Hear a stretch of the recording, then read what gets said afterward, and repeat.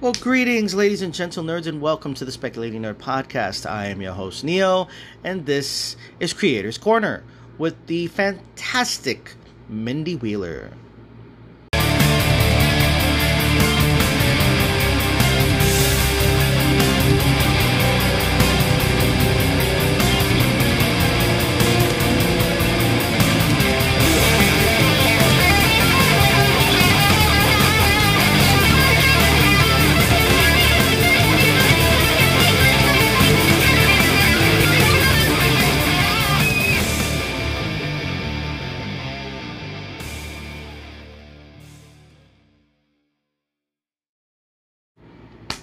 Alrighty, ladies and gentle nerds, this is the event of the year.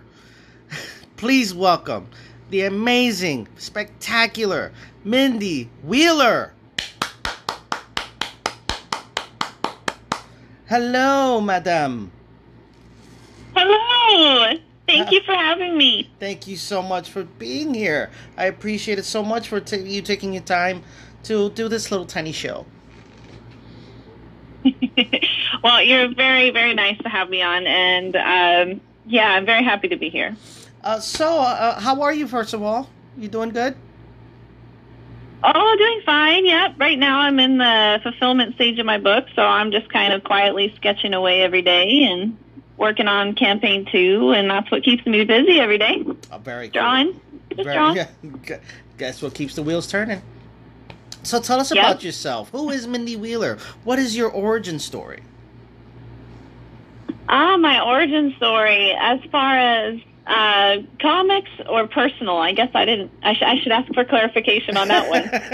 All right, let's go into comics. What got you into comics originally? Was that your gateway into art and writing? What was that? What got you into what was that book? What was that story? What was it? Well, comics wasn't my first introduction to art. I've just been drawing since I was old enough to hold a pencil. And so is my daughter, too. You know, it's just something that runs in my family, I guess.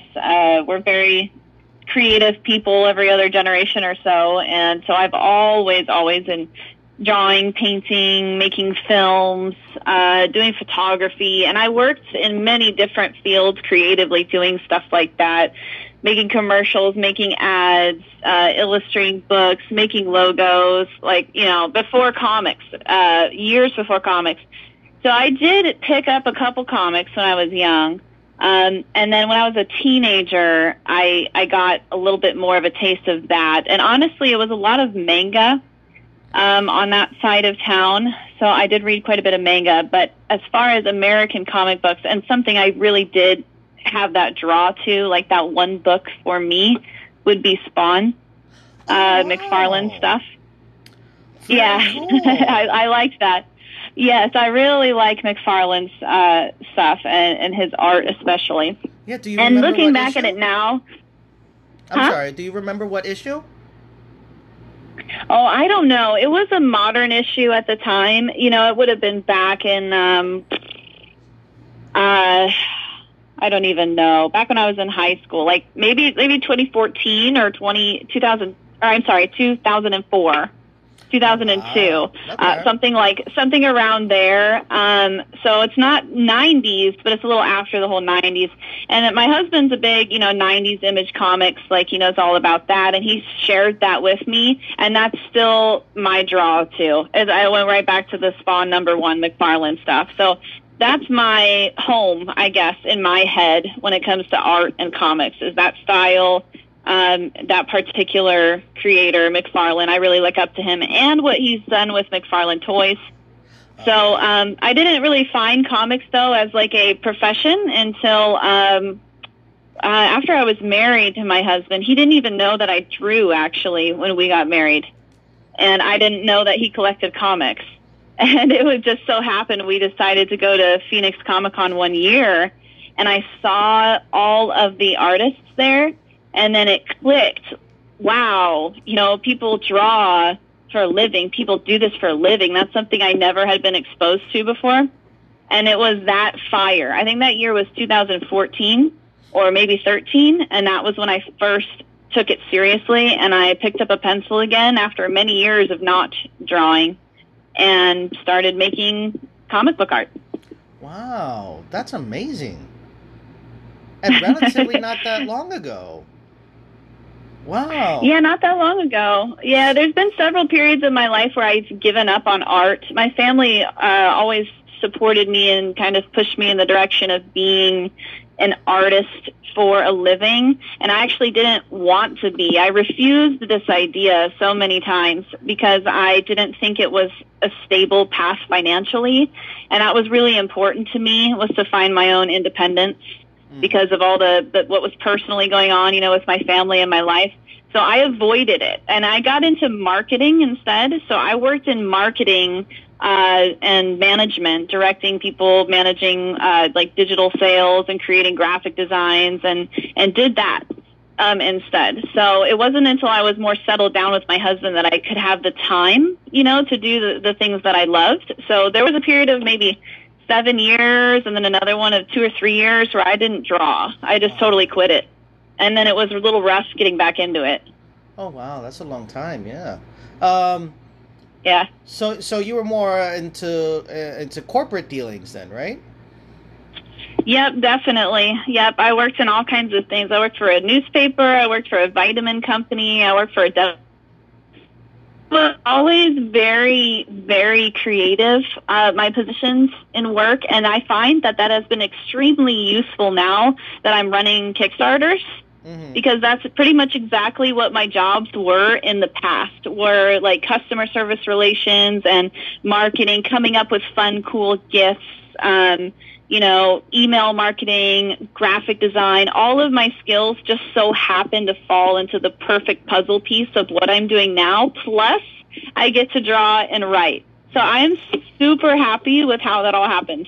Because that's perfect for me. Yeah, very. So, you started in the corporate domain. When did you start doing, like you said, the art for advertising and stuff like that? You said you did and also the directing and yeah. So when did that start? Was that right after the corporate thing, or was it during that time frame? And you're like, hey, I can do this during. Too. Yeah, it was during. I think I kind of, my family and I had a really big falling out when I was about 17 or 18, and it was really rocky there. And I went to like a community college for a bit, and I was doing some online stuff, and my education got so jacked up. I graduated from high school when I was 16, and then I was just like lost. and plus the falling out from my family, there were some really rough years. So instead of being able to afford to go to college for art, which I really didn't want to do, because I saw that all the classes were the same. They just kind of like produced the same results. All the graphic design courses, they just pumped out students with the same resumes. And working as a manager, I realized that later when I actually managed artists at the newspaper. That's exactly what I saw. People would turn in resumes and they'd be the same exact looking. I didn't think it was very unique. It just wasn't for me. So I just worked as a freelancer. I did many, many different jobs. I've had like 35 different jobs doing random things, all the way from being a dancing banana at Jamba Juice to like a to a marketing director at a dental office. But every single one of them have been really random and creative, and a lot of the jobs were gigs that I did, freelance work, logo design, and that's how I started, was doing freelance work. And then I built up a resume and started getting more serious jobs in bigger companies that, could see that history. And then eventually I met my husband when I was doing marketing, and we kind of broke away from that and started to do our own stuff, and that's when he showed me comics. So that was the pivoting point. But it was always sort of corporate. Does that make sense? It was always corporate, but it was always really creative too. Right. A balance of both, 50-50. Yeah, about 50-50 the whole time, since when I was about 16, 17 on. Wow. So you met your husband, and then that was your full-on gateway into comic books, right? Yes. Yeah, I would have loved to read them, but I didn't have the time before. I was just so busy working. I worked many years of like 3 jobs at a time, and I was struggling financially. But when I did finally get into it, I thought comics were awesome, like the most amazing medium ever, especially because I always loved film, and I dabbled in it a little bit, creative film and commercials and short films before. So it's just like that, but on paper. And I think that's so cool, because I always wanted to do film. Nice. So I immediately attached myself to it, and I thought it was amazing. Well, there's always still time for that. So how did you break into the comics industry? How did that go about? That was after the Phoenix Comic Con. We lived in Arizona back then. I went to a show or two, and I saw the artists. And we always have been about doing our own little sort of entrepreneur things. So we were at the show with our own little table, and I was selling a couple of pieces of art, just kind of seeing what happened. I didn't know anything about the industry or anybody in it. I didn't know the history of it. I didn't know who was in charge. I was just there selling a couple of pieces that I had just decided to do and see what happened. And I met Jamie Tyndall there. He was right across from me, and he said, would you want to color a piece for me? So that was the first piece I colored, was for him. And then it was just really kind of spotty from there on out, because the comic industry itself, I discovered, was quite spotty. Like, there's not really a clear ladder to climb, and that was quite a struggle for me for a while. I'd go and ask publishers or ask writers, hey, how do you find your artists? And they all had these weird answers.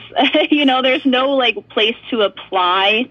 Really, there was no clear direction. So coming from the more corporate, structured, world, that was really foreign to me.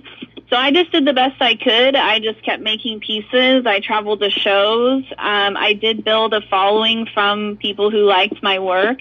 I put out a sketchbook, and I got a few gigs here and there. I worked for Zenoscope. I did a couple of pinups for them for Grimm Fairy Tales. And then eventually I did a Dynamite cover of a Vampirella. I worked for smaller publishers like Rothic. I did a cover for Counterpoints, worked with them on that. And I don't even remember. I honestly, I forget the names. There were individuals I colored pieces for too. Jason Metcalf, Jamie Tyndall. When I worked for Rothic, I colored for Don McTeague. I did a Joe Bushima IDW. I colored under his pencils for ROM. That was really cool. That was a comic book shop in Vegas. They're exclusive. And so just kind of random work, and that lasted several years. And during these years, I got frustrated quite a bit off and on because of the same issue I told you, where it was very difficult to figure out why and how to get hired exactly. Mm-hmm. And there was all kinds of industry drama kind of surrounding that. So I just did the best I could. Now I do my own stuff, and I regret not starting out that way. I should have started out with my own books. That's the direction for sure now. Now I know that. Now that's clear. But it wasn't clear then, and Kickstarter wasn't even a thing then, for books. Yeah, no. So it was just me traveling to shows. I just traveled selling artwork all over the country for a couple of years. That's amazing. Yep.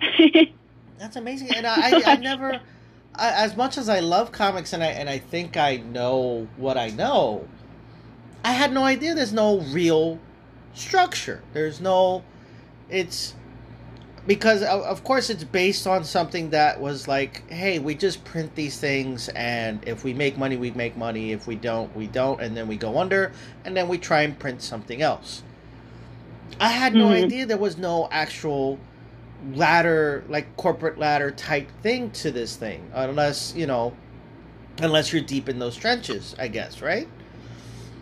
I think that their business models have been undergoing very dramatic changes over the past 10 years since I've been doing it. So it's been almost 10 years now I've been working in it. I think the most clear shot, most structured work I ever got was from Ultra Pro. They do all the card stuff. I think I applied, I submitted through email or something, and then they got back to me and they had like an actual contract and an actual outline of my project with the different tasks and a project management, layout. Like that was the stuff I was used to. Yeah, I used to make those myself for projects. So that sort of management was refreshing. But they are the only one I've ever seen do that. Most of the publishers don't even have contracts. It was very weird to me. Just straight up weird. And the weirdest response came from a publisher at a show. I went up to them with my portfolio, and they looked at it. This was, I don't know, maybe like 2015 or something. And they said, "Oh, this works really good." I said, "Well, cool. Like, thanks. That's supposed to mean like, you have work." I said, "Great. What will you hire me?" And they go, "Oh, well, here's what you got to do to get hired. You got to put out a book for free online, and when it goes viral, we'll call you." Oh, my goodness. You're kidding me. Oh, my God. Basically, you have to do a lot of hard work on your own, and then we'll come see you if it's good. If you got... Yeah. The publishers changed their model to hire people who would bring them online followers. I remember talking with Jim Shooter about this, and he was just as frustrated as I was. And, you could be someone who doesn't know how to even draw a background. And I colored for people like that. Sometimes I colored their backgrounds. And that was frustrating because I could draw backgrounds, but I wasn't qualified for the job, and I had to draw someone else's background that couldn't draw it because they had more Instagram followers than me. Huh.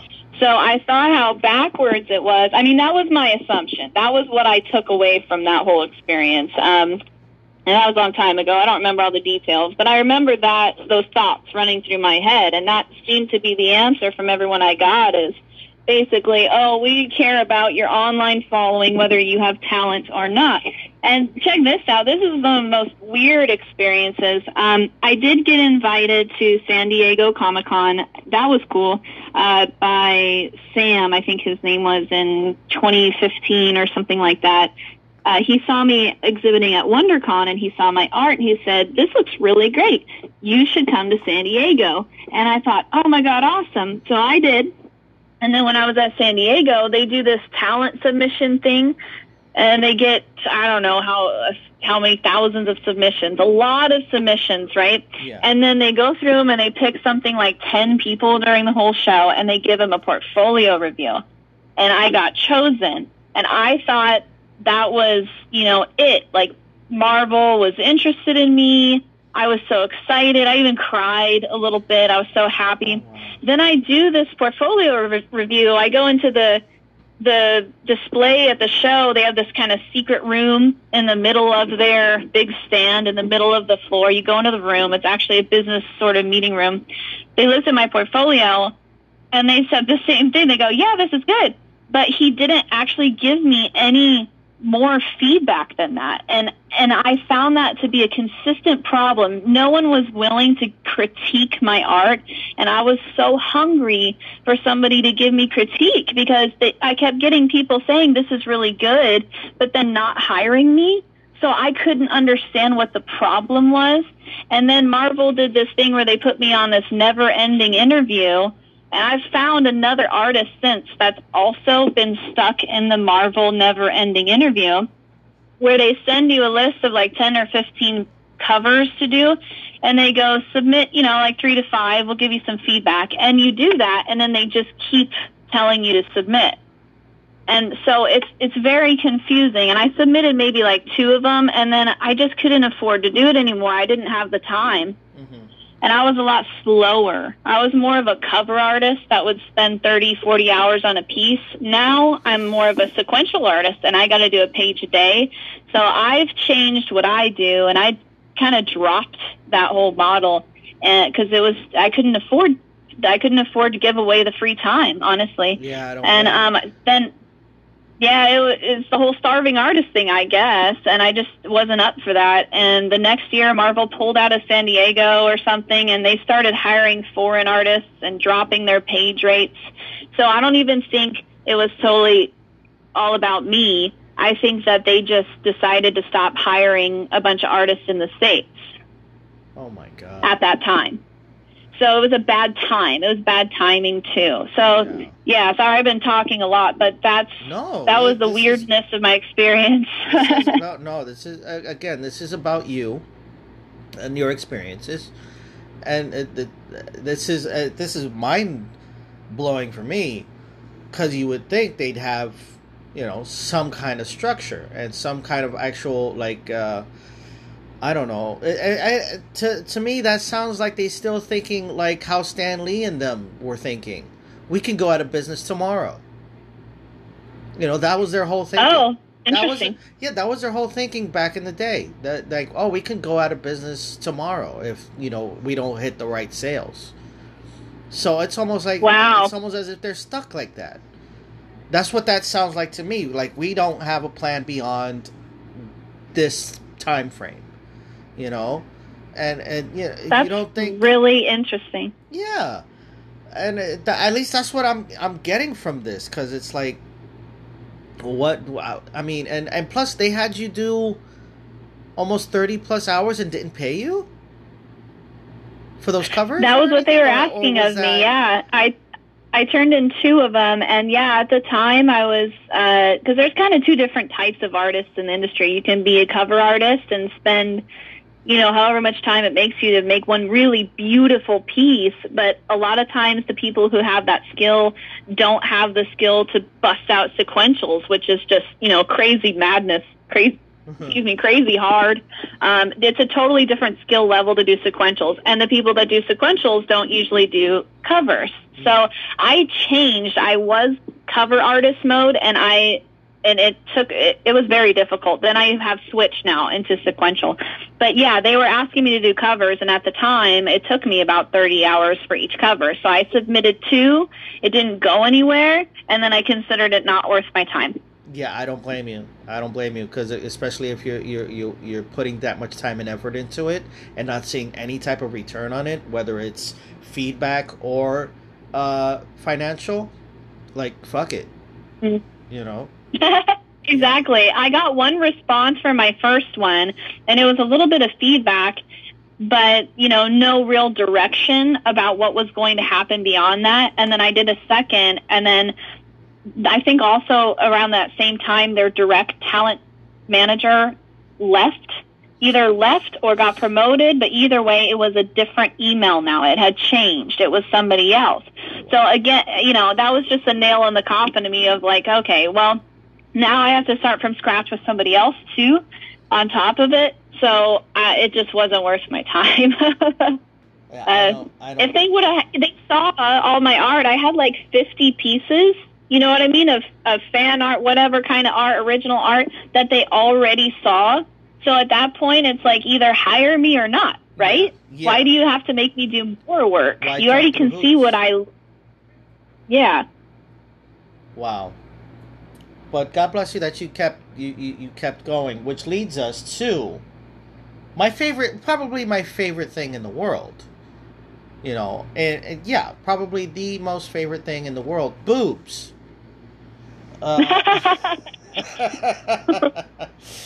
What led to boobs? Tell us about boobs. How great are they? And how great is this book called Boobs, which I learned from you is a triple entendre? Or quadruple entendre? Yeah, it is. All right, so tell us about it. It's an awesome book. I've had a blast. We released it on Kickstarter April 1st, April Fool's this year, and we did really well on it. I think it made something like 27,900, almost 28,000, I think. Wow. Right around there, and it was the best experience I've ever had in comics. Like, just hands down. It was fun. The book is funny. It's a satire, parody, comedy. So to give you a comparison of what that should look like, South Park is a satire. Yes. So, South Park is full of jokes, every 2 seconds through every episode about everyone and everything and how silly the world is. And that's where the entendre comes in. Boobs is about a well-endowed cosplayer in the comic industry. She's going around at conventions, and it's about her always kind of finding herself into trouble. So you've got boobs because she has big boobs. They call her Boobs because of an incident in the first issue. Okay. And that's her nickname. And then boobs is also a, old term for idiot or fool or silly person. So you've got all that satire. Oh, you're such a boob. Yes. Okay. Yeah, exactly. So she's not just a boob, but everyone in the book is a boob. Nice. It's about boobs in more ways than one. And so, of course, every industry, I really play on the experiences we had in the industry, good and bad, in the whole book, because I think it wouldn't be a good read or, funny if we didn't. Mm-hmm. So all the silly things that I've seen, wrapped all into just fictional jokes and funny characters has made this book really enjoyable, because the whole industry before that, I didn't feel treated me very well, and it was just it was a horrible experience, to be honest, for something that I came into being so excited about and so passionate about. I had so many bad experiences with people and publishers, and that whole lack of direction, and there was a lot of political polarization. I had been trolled based on my politics more than once. I'd been ostracized because of them, and just terrible. I've had a lot of terrible, not just bad, but terrible experiences. And I quit comics, I think twice since I started, but I really, really quit them after Comicsgate in 2018, and I took about 2 years off. Excuse me, I swallowed the wrong way. But now I'm back, and I'm having a blast. So that's we kind of turned that and made it into something positive, and I'm having fun. What I keep hearing Comicsgate, and I've gotten some, especially mostly on Twitter. That's where I was introduced to Comicsgate. What the fuck is Comicsgate? I don't know what it is. They give me so many different, explanations, but I still can't wrap my head around it. What is Comicsgate? Is it a gate that's made of comics, or is it what is it? It's been interesting. So, I personally lean more conservative with my politics. And if you're going to ask me the definition of conservative, I'm I love history. So actually conservatism stems from the French Revolution. It's not tied to any specific policy like abortion or whatever. Okay. So there's a lot of that going on in the industry. Comicsgate is very political, in my personal opinion, and I found it because it seemed to advertise itself as a sort of safe space for people who leaned more conservative. That was back in 2018, and I had been kind of bullied a little bit and ostracized by people who went more left, and we've seen that taken to an extreme now. So I think people's true colors have been shown quite a bit, but it was a lot less murky. Before George Floyd or before COVID or before anything inflammatory, people intermingled left and right, and I think that was starting to break. And the mainstream was, I think, pretty adamant about kicking people out that didn't agree with whatever, left or right, if they didn't just agree with the one narrative. I saw that a lot. The publishers kind of have these puppet strings on the artists, and I think that's part of the reason why there's no clear direction of how to move up in the publisher realm, is because there's so many politics. So the Comicsgate blew up because it supposedly was well, Ethan Van Sciver came on the scene, and he made this kind of claim or whatever, something like that he got fired from DC because of his conservative beliefs from the mainstream. And I kind of attached to that and thought, oh my God, that's kind of just what I went through. So then I reached out to #Comicsgate on Twitter, and I got a lot of traction because of my story and my history. Uh-huh. And then they turned around and trolled me like 2 months later. So trolled me off the internet. So there's a lot of controversy surrounding that group. Before Ethan got there, it actually was in existence already, but I didn't, know about it. Yeah. But it started as a supposedly consumer movement of people who were disenfranchised with the quality of the books, the political agendas being pushed in the books, and just thought that they were in general kind of taking the IPs of the characters and distorting them away from what they loved about them into things that were more of political puppets. And people had all kinds of different personal, political viewpoints on this, but it was very political in that way. That Comicsgate was about consumers getting quality books instead of just, propaganda, I would say, and trash. Okay. And they wanted to be treated right and hold their creators and the publishers accountable for these things. But when Ethan came on the scene, things changed quite a bit because he was quite popular. And then I found out that it wasn't the conservative cause that I thought it was, in my opinion. And I poked around in it for a little bit, and I saw a lot of really toxic trolling going on behind the scenes in the sort of more popular higher-up circles that I disapproved of. Yeah. So I announced that I was separating myself from the movement, and then 5 or 6 days later, and I had approached Ethan, too, about building a Comicsgate app, because I thought that was cool. And that was nothing foreign. People, being a consumer movement, people were coming up with all kinds of ideas, like, let's build a CG website. Let's build a CG distribution network. Let's build a CG printer, because they all wanted to make good books. So then you had creators making their own books. It was like a huge people's movement. Yeah, I'm sorry. You're fine. Yeah, I'm sorry, I'm getting a phone call at the same time. I'm so sorry. You're fine. Give me one moment.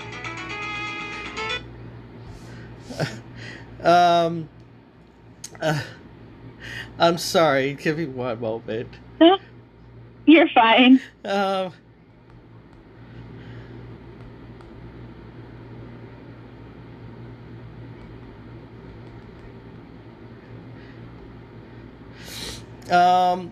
Hold that thought, okay? I'm sorry. Okay. We're going to take a brief intermission. I'll be right back, okay? Okay. All right. Sorry about that brief interlude that we had. I had a little, slightly important phone call I had to, not take, but I had to just text someone. So we're back with Mindy Wheeler. Very sorry about that. So Comicsgate was like, if you weren't left, you weren't right, you were right in the middle. That's what conservatism is, right? Conservatism at its core, and for me personally, I view it this way too. I've done a lot of reading into it. It's about organic growth. That's really the heart of it. Organic growth. And so people can say that word and attach it to policies, but over the past, 150 years, it's changed quite a bit. It just depends on the country, depends on the politics and the policies. It just really means organic growth. Right. And so when you think about diversity and all of the people that were complaining about the changes in IPs, you can see how that comes off as a conservative cause, because it's not an organic change, a naturally occurring character development. It's pushed because of politics. I get it. That's where a lot of the confusion... Yeah, you get it. Okay. Yeah, no, I get it. Because it's like... Okay, for example, you have the Incredible Hulk, and then all of a sudden you put that name on another character who's not the Incredible Hulk but has the same powers, basically what Amadeus Cho. I think they called him the totally awesome Hulk. And I don't think, for me, it wasn't because he was Asian or anything like that. It's just you're trying to make a legacy character be the character, if that makes any sense. They could, Yeah. and eventually, I guess they spun him off, brought back Bruce Banner, and then, of course, we have the Hulk. But I also see the other side of that as you're testing the waters. Can this character succeed, in this world? But I guess you're kind of having your cake and eating it too. Like, oh, it's still the Incredible Hulk title, but this is a new character that we're putting into it. Instead of just giving that character his own title, his own origin, his own growth into someone people will love. Am I correct in that assumption? Yes, exactly. And you see how it gets really murky and messy, especially with the 2016 election was going on shortly before that, where you've got everybody calling each other racist or homophobic. So if they change the character's race or gender or sexuality, you got those comments coming from one side of the aisle. And then you've got comments from the other side of the aisle saying, well, you're pushing this agenda. And there was just so much fighting, right? Okay. But what your customer base observation you just gave me is absolutely correct. You could kind of go each way with it. You could say, well, those stories are out of date. But the thing is, in combination with the way the publishers seem to be treating everyone and with just how much outrage the fans had, it seemed like there were many more people who didn't like the changes that did. So it seemed like the publishers just blatantly were ignoring their own fans and giving them content they didn't want. And that, I think, is the biggest complaint. And that's where CG came in, starting as a consumer movement, looking for quality books that actually, from people who listened to what they wanted. Yeah. And then it evolved into what it is, like what some people view it as, or it is what it is. I'm not entirely sure. Again, I'm not deep into, like I started the question. I don't know anything too much about it until now. Thank you so much. It's a lot of drama. It's turned into a lot of really popular talking heads on YouTube, and you can join the cause, but then there's just a lot of drama. And I personally felt that there was no difference between the mainstream drama and the Comicsgate drama or the ostracization. Yeah. I personally was, went through that again, and so did many other creators, and I think it was competition-based, where they just went, oh, well, you're not Comicsgate anymore or whatever. And there's so many lies and trolling and bullying. It was exactly the same as the mainstream. Wow. And then it came out later that Dynamite was actually part of funding Comicsgate, the movement, through Ethan. You can look that up on Google. This Dynamite CEO was secretly funding it behind the scenes. So that observation was correct. It was the same people. Yeah, you see? So it never ended. They had industry backing. Right. And they were claiming they were like some indie movement kicking the mainstream SJW's butts. So you see how sort of shady that is? Yes. Yeah, I get it. Yeah. And on top of it all, a lot of these big time creators, they've made, so much money, like campaigns. I don't know, because I don't really follow it, but there's $1 million here, there's $400,000 there, there's $200,000 there. Like, these are typical numbers for just a few that are in the circles, the higher up popularity circles of CG. And yet, we are going on 4 years of it being when they kind of first came on the scene, and their books have still not been delivered to customers. Oh my god! A lot of them, like a high majority of it, I would say. I don't know the actual numbers of the books, but you can go on these people's campaigns, and there are like hundreds of comments of people raging mad, saying it was all a scam. They got duped. It was all about consumers and holding creators accountable and getting quality books, and they don't have their books. Wow. They just got duped. So whether or not these creators ever fulfill or not, I don't know. But you can look at my campaign and see positive reviews. That's good. Yeah, and it's supposedly coming from people who were disenfranchised, even professionals that worked in the mainstream. Yeah. You would think that they'd be capable of doing better, like actually drawing a book in 4 years. Yeah. So it's a whole lot of mess. It's a hot mess. Yeah, it is a hot mess. A very steaming pile of hot mess. But I guess also you can attribute the fact that your books are going out on time is not only from your past experiences, but your work ethic. You have a very good work ethic. Work ethic. Yeah. Well, I would hope so. I hope to think so. Boobs actually started about 2 years ago as a fundraiser. We were trying to do our own crowdfunding website, and ran into some trolls there. So I honestly just stopped trying to help other creators because I found them to be very vicious, nasty individuals. That's not good. And I kind of just gave up. I was tired of the toxicity.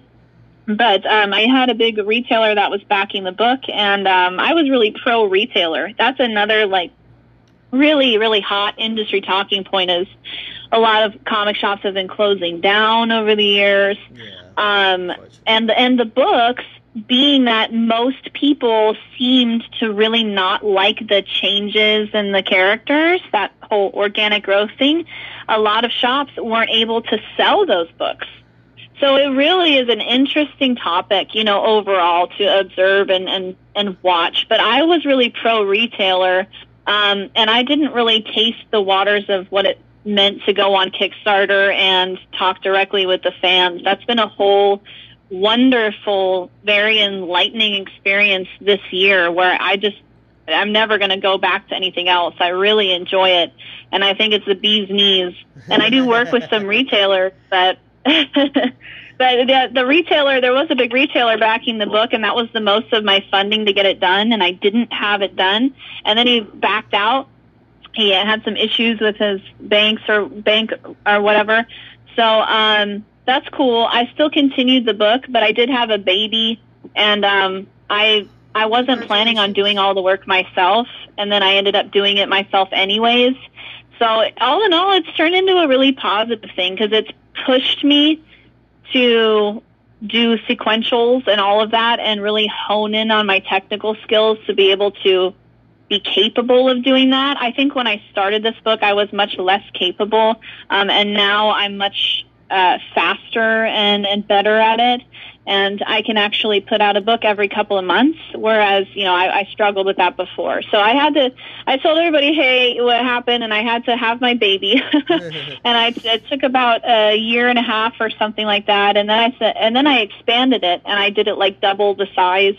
And now here we are, and it's launched. And that was just maybe 25 people, that were backing it me over the years that I still kept in contact with for the most part.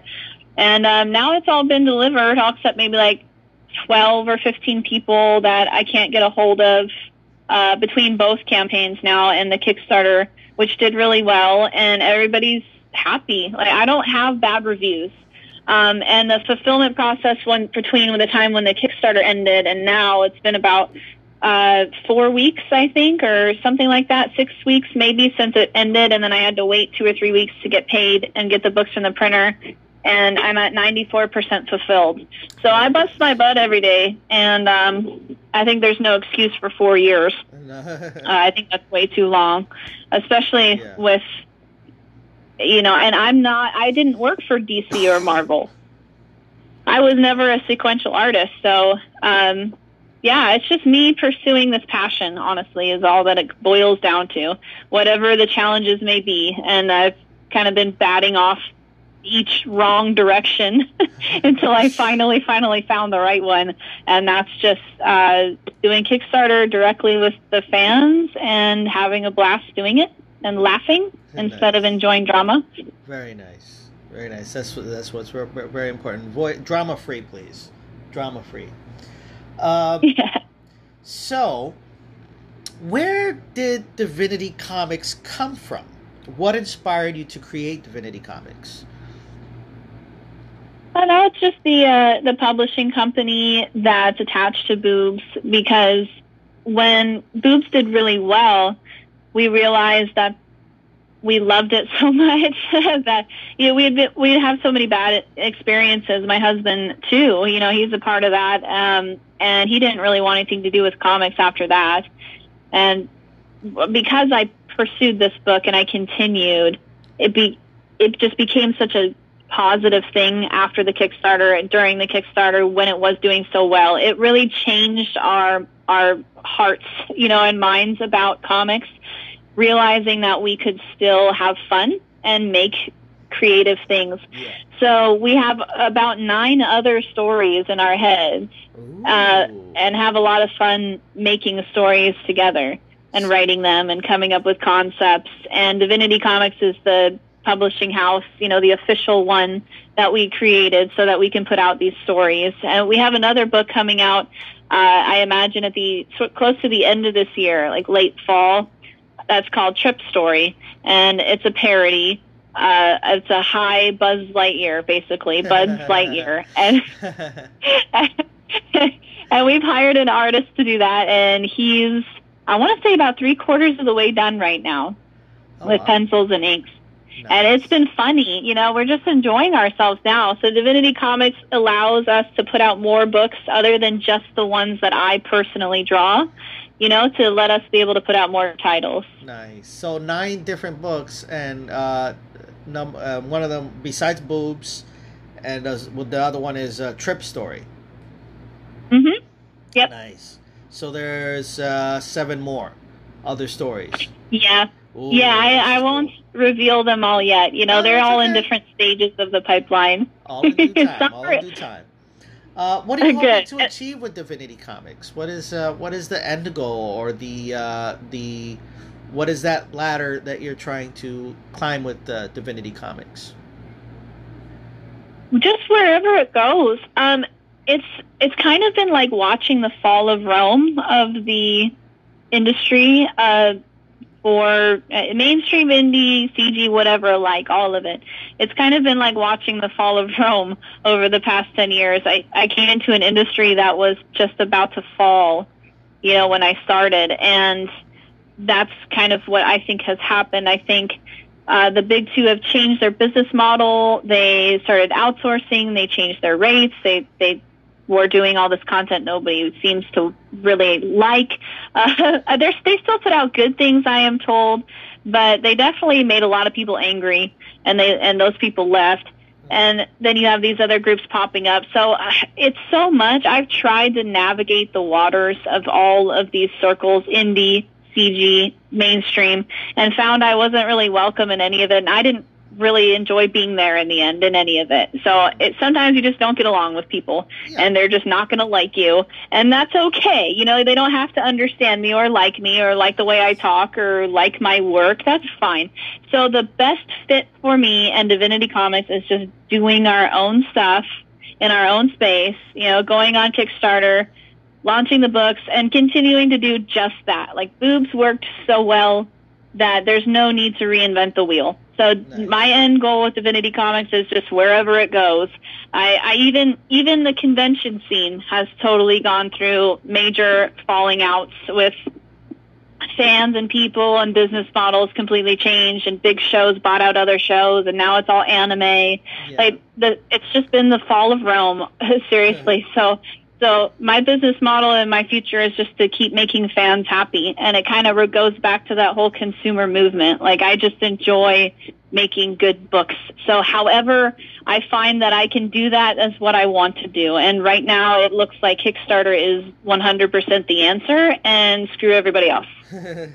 Nice. Do you. Yeah, do you, boo, right? But that's also a very I guess I'm not close to the end, but what we can also get from your story is not only trial and error, but cautionary tale as well, or also an inspirational story that you have. It may not, you want to go with the big companies and stuff like that, but in your tale, we learn maybe that's not the best way to go, or maybe it's not the easiest way to go.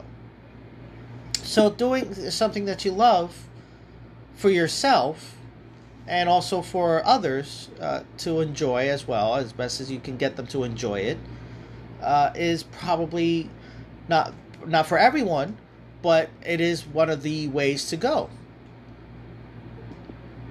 Yeah, I think so. Yeah. I think it's the way to go.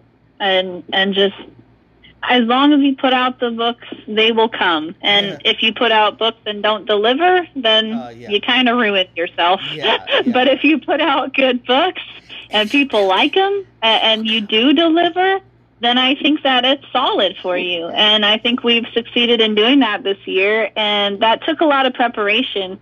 When we first started talking, I mentioned how running the Kickstarter really played on my previous work skills. Uh-huh. So that definitely came in handy. I prepared a lot in advance, and I made sure that we would be able to fulfill before we launched, and used every marketing skill that I had, which marketing in that way is really just making people happy, and providing quality. And so it's where my home is. I'm really found my home, but Nice. It's taken me almost 10 years. Hey, it made you who you are. It made you who you are, and it built the best version of Mindy Wheeler that could be. Yeah. It's a weird world we live in, honestly, man. With all the digital stuff and the videos and the podcasts. I remember watching an interview with Jim Lee, and he said it took him 10 years too, from the time he got his first X-Men cover or something like that, and then the time it felt him to feel really comfortable in the industry, like he was comfortable with his work and his spot. It took him 10 years. So it's very similar timeline then between himself and me. And on top of that, he said that he didn't know if he'd be able to do it in the world if back in the 90s we would have had YouTube and Twitter and all the criticism and all of the trolling and all of the issues and all the social media. He said, I don't know if I would have made it. Or, something to that effect. I don't know if I could have handled it, made it.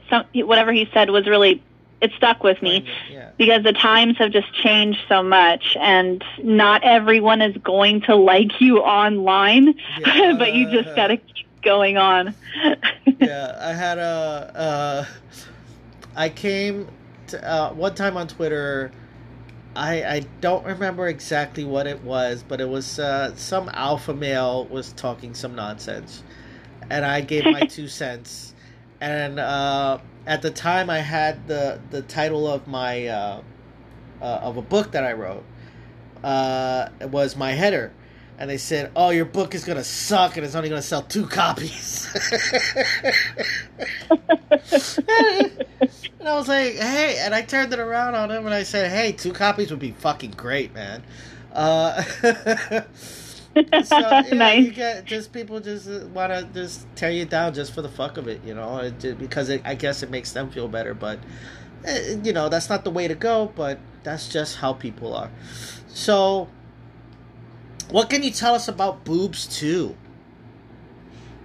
Oh, Boobs 2 is awesome. I like it even better than Boobs 1.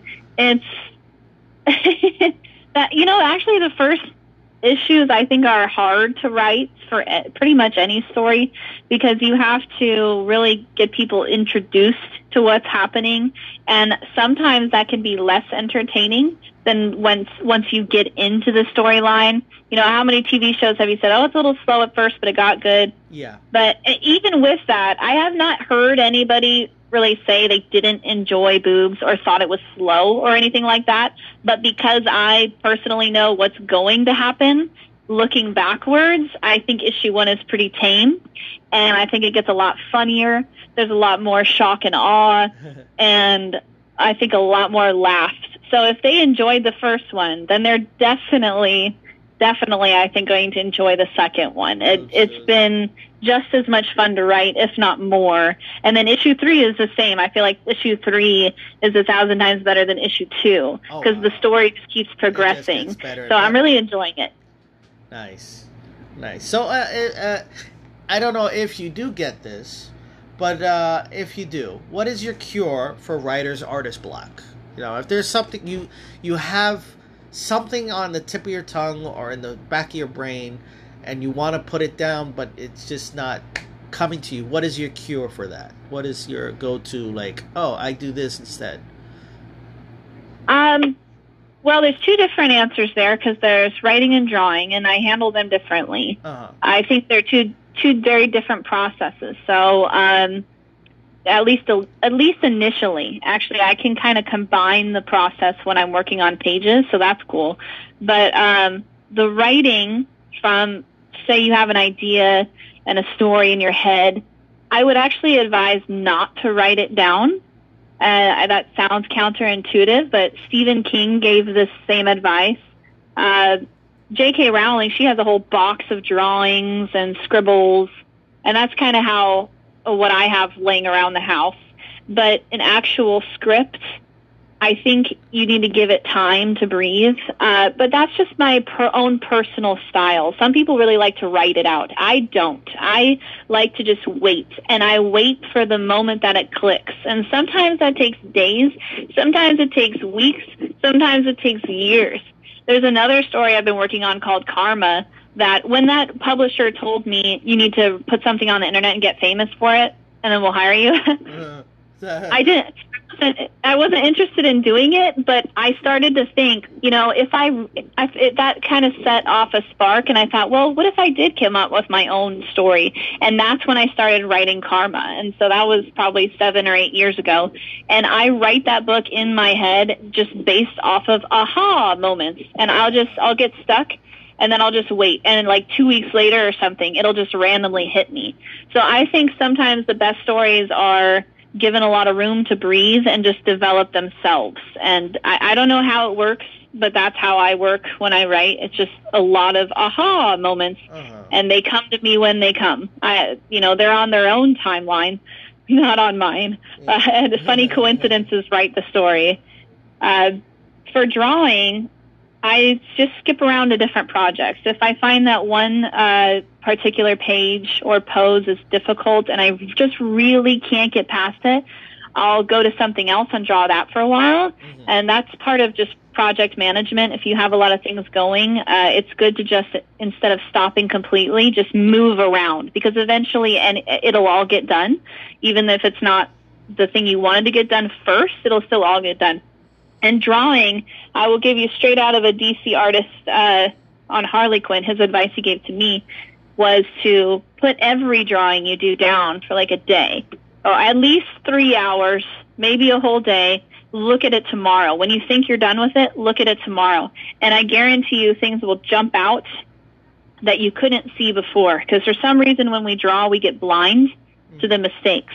Yeah. So I'll do that a lot. I find that the best drawings of mine are usually ones I put down several times throughout the process, and I come back and then I say, oh, that arm is off, and then I'll fix it. So that helps, having a set of fresh eyes. Nice. So I'd hate to get towards the end of this, but because you're so good, you're so great.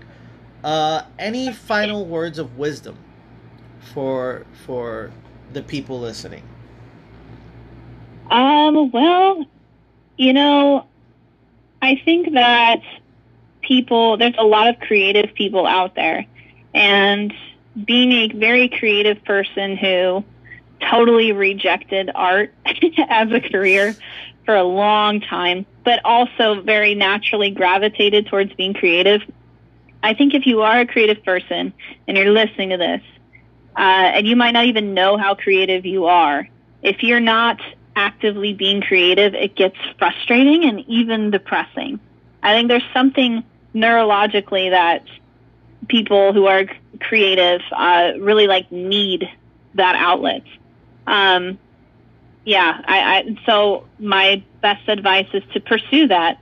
And eventually, you might have a lot of trials and errors. Dunk on mine, make fun of mine as much as you want if it makes you feel better. I don't care. It took me 10 years of doing all the wrong things, I guess, to find the right thing. But eventually something will click and then the pieces will fall into place and it'll make sense.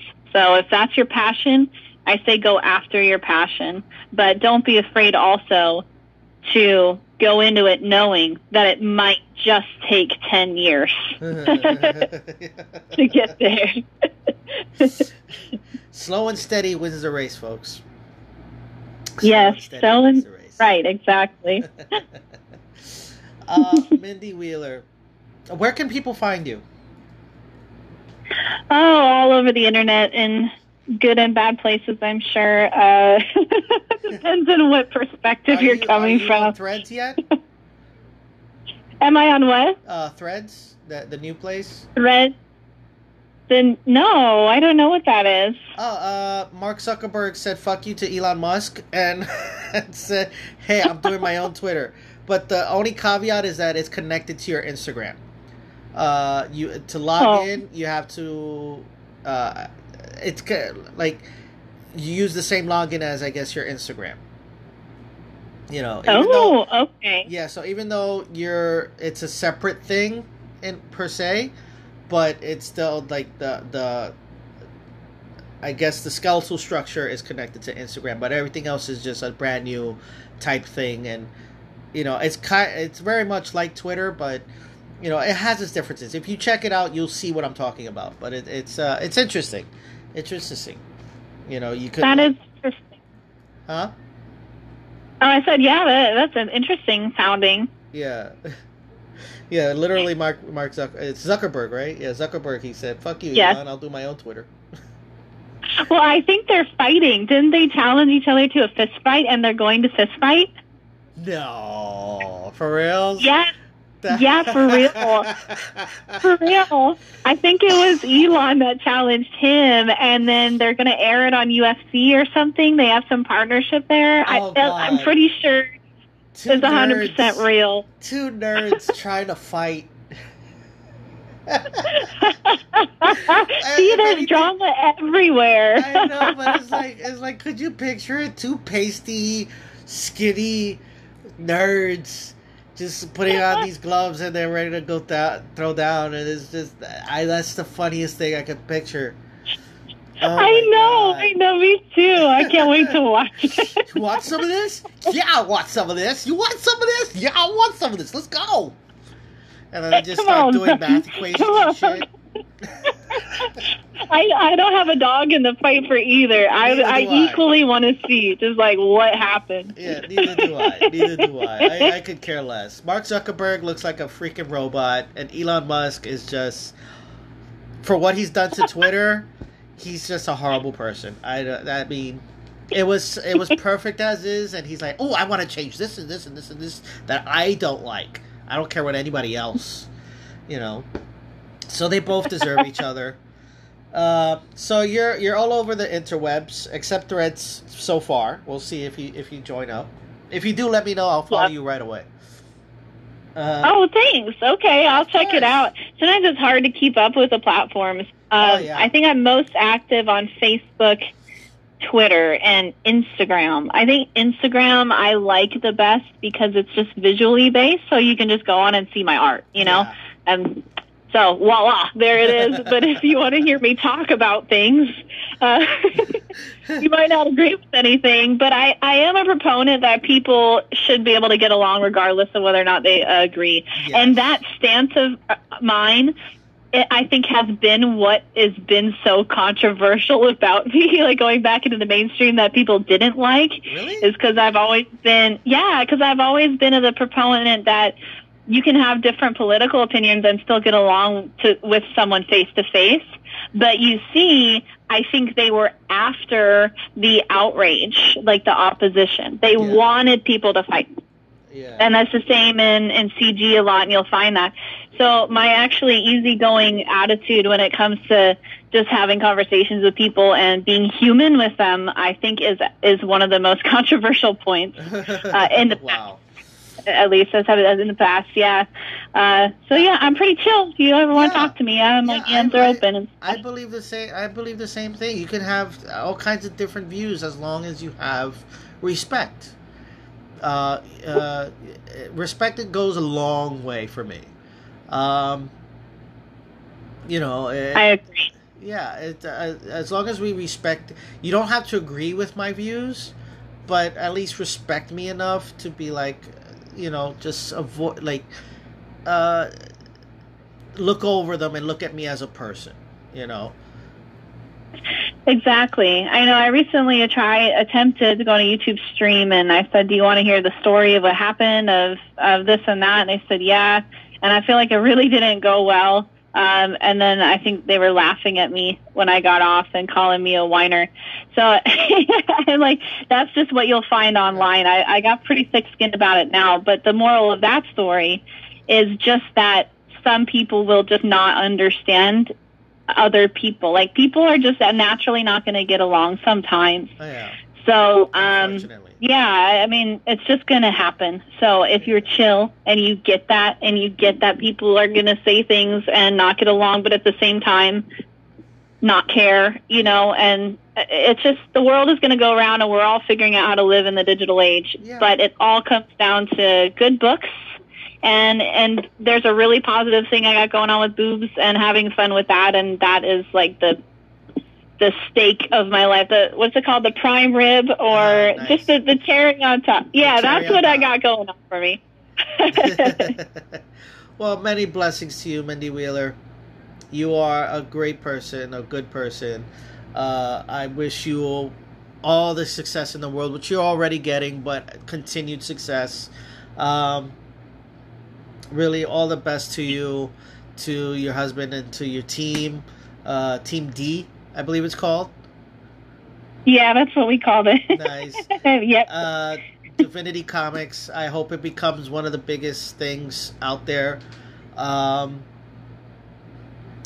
I just thank you so very much. Thank you so very much. Oh, thank you. You've been enlightening. Yeah, you're very nice. Oh, thank you so much. You've been enlightening. You've been fun. You've been funny.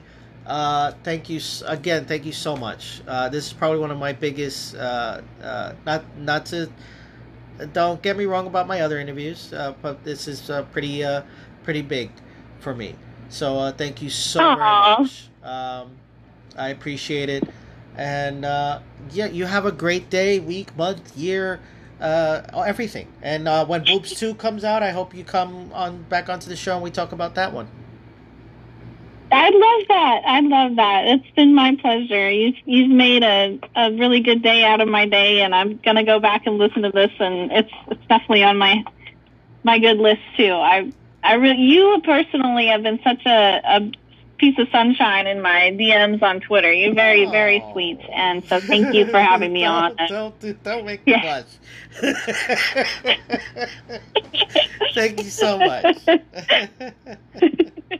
Well, we'll talk around again when Boobs 2 comes, and DM me anytime. Thank you again. Thank you so much. You have a great one.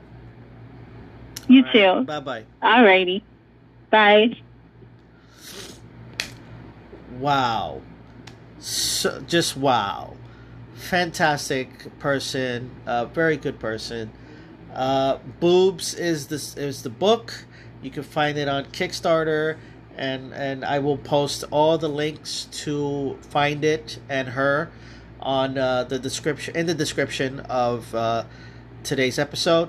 Thank you all so much for listening. Shout out to everyone. And until next time, folks. Peace out.